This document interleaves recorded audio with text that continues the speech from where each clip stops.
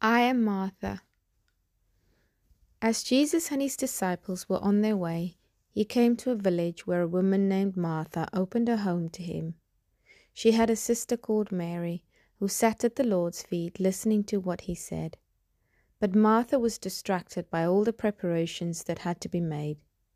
She came to him and asked, "Lord, don't you care that my sister has left me to do all the work by myself?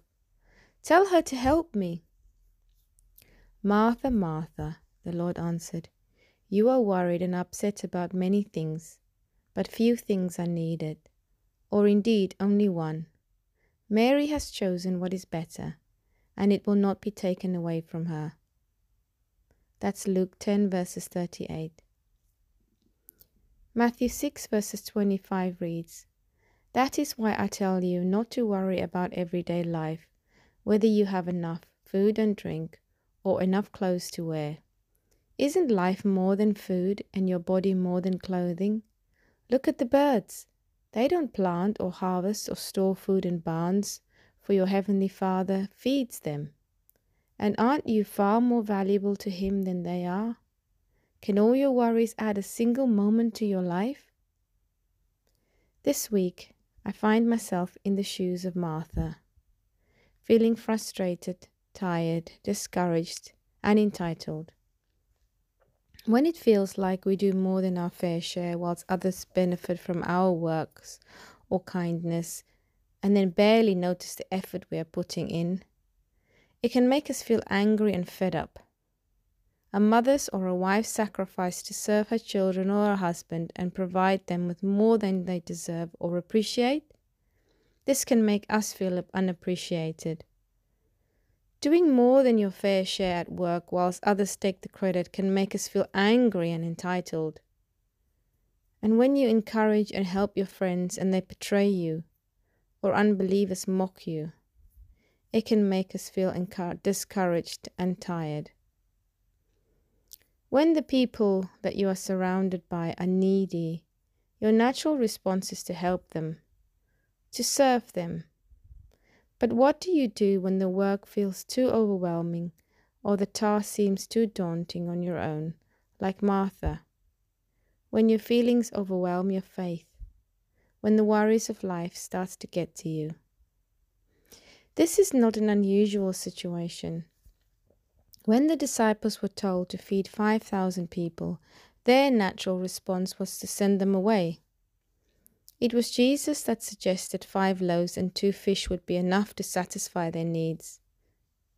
When Martha became overwhelmed in the middle of serving her guests, Jesus told her to do what Mary did. Sit at his feet and leave her house guests unattended. For a Jewish woman of that era and culture, Jesus was asking her to do the opposite of what was expected of her and what she was naturally accustomed to doing. Our natural response is to fix human problems with human solutions, and when we can't do that, we become frustrated, tired, worried.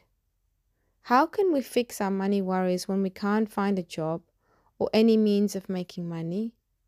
How can we feed people when we can hardly have enough for ourselves? How can we serve many guests when there is only one of us? How can we encourage others when our faith is weak?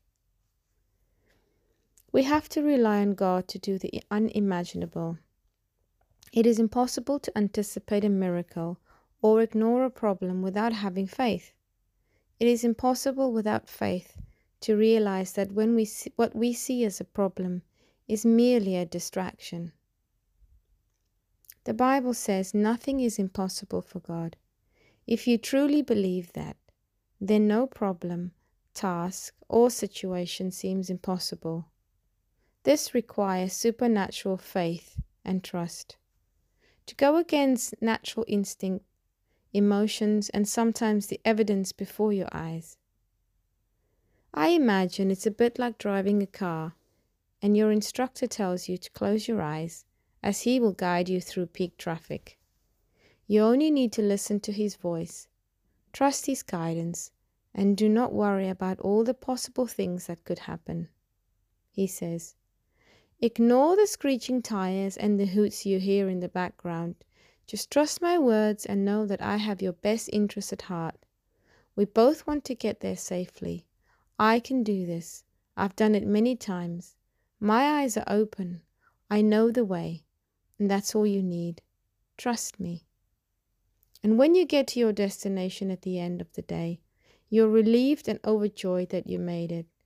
But then the very next day, he tells you, you're doing the same thing, only this time we're taking some passengers with us. You then realize you have nothing else but to trust him and have faith in him, or you won't be able to go anywhere or take anyone anywhere. The lesson that day for Martha was not determination, strength, obedience, or doing what she thought was a good and kind thing to do, even using her gifts to serve. That day the lesson was to listen and trust. If Jesus walked into a room, would you not leave whatever you were doing, whoever you were with, and run to him? Faith and trust go hand in hand. It's really difficult to trust God without faith, and really hard to have faith without first trusting him. To move forward, we have to learn to trust in God's word only, and to take to heart in what he is saying. We have to spend time in his presence, by his feet, even if it sometimes comes at the most inappropriate timing of our lives. I learned from Martha, don't take your eyes off Jesus even when you think you're doing good.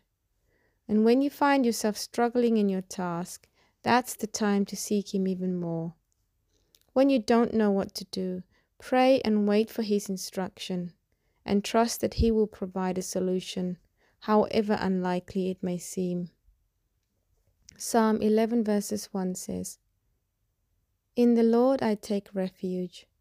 How then can you say to me, Flee like a bird to your mountain? For look, the wicked bend their bows, they set their arrows against the strings, to shoot from the shadows at the upright in heart. If we're under the wing or the protection of the Lord, why does he give us wings like a bird and asks us to fly in enemy territory? Why does he put us in situations that seem impossible, even dangerous, and give us people that affect our faith? How else will we learn to fly or to fight against the enemy unless we have faith? How will we learn to trust if we don't have faith? Without faith and trust, how will we learn to love him with all our hearts? Without learning to love him, how will we learn to love and serve others unconditionally and be obedient in unconditional circumstances? But we are never flying alone. We are never unattended. The Lord watches over us from his heavenly throne, where he observes everyone on earth, the wicked and the righteous. He is a holy temple, stable and always present. We follow him wherever he goes. He doesn't follow us wherever we go. If we find ourselves lost, the Bible says he will find us and bring us back to where the rest of the flock is. When we find ourselves feeling worried, alone, overwhelmed, tired, confused, resentful, angry, and distracted, question the Lord like Martha. Ask for help. Stop looking at the world for solutions and spend time in the presence of Jesus in the holy temple. Remember, a parent looks after his children. The vine looks after the fruit. You're not the one producing fruit. Jesus is. You're not the one determining the purpose. Jesus is. John 15 verses 4, Jesus said, Remain in me and I will remain in you. For a branch cannot produce fruit if it's severed from the vine, and you cannot be fruitful unless you remain in me. I am the vine, you are the branches. Those who remain in me and I in them will produce much fruit. For apart from me, you can't do nothing. Jesus also said in Matthew 13 verses 22, The seed that fell among the thorns represents those who hear the God's word, But all too quickly the message is crowded out by the worries of this life and the lure of wealth, so no fruit is produced. This is a lesson for us. When the world or the situation look like it's out of control, or your task looks daunting and you're losing faith, trust in God. Like Martha, stop and ask for clarity, for help, for a new perspective. Look up and trust that He will show you His perspective, one from above, not from where you are standing. I am Martha.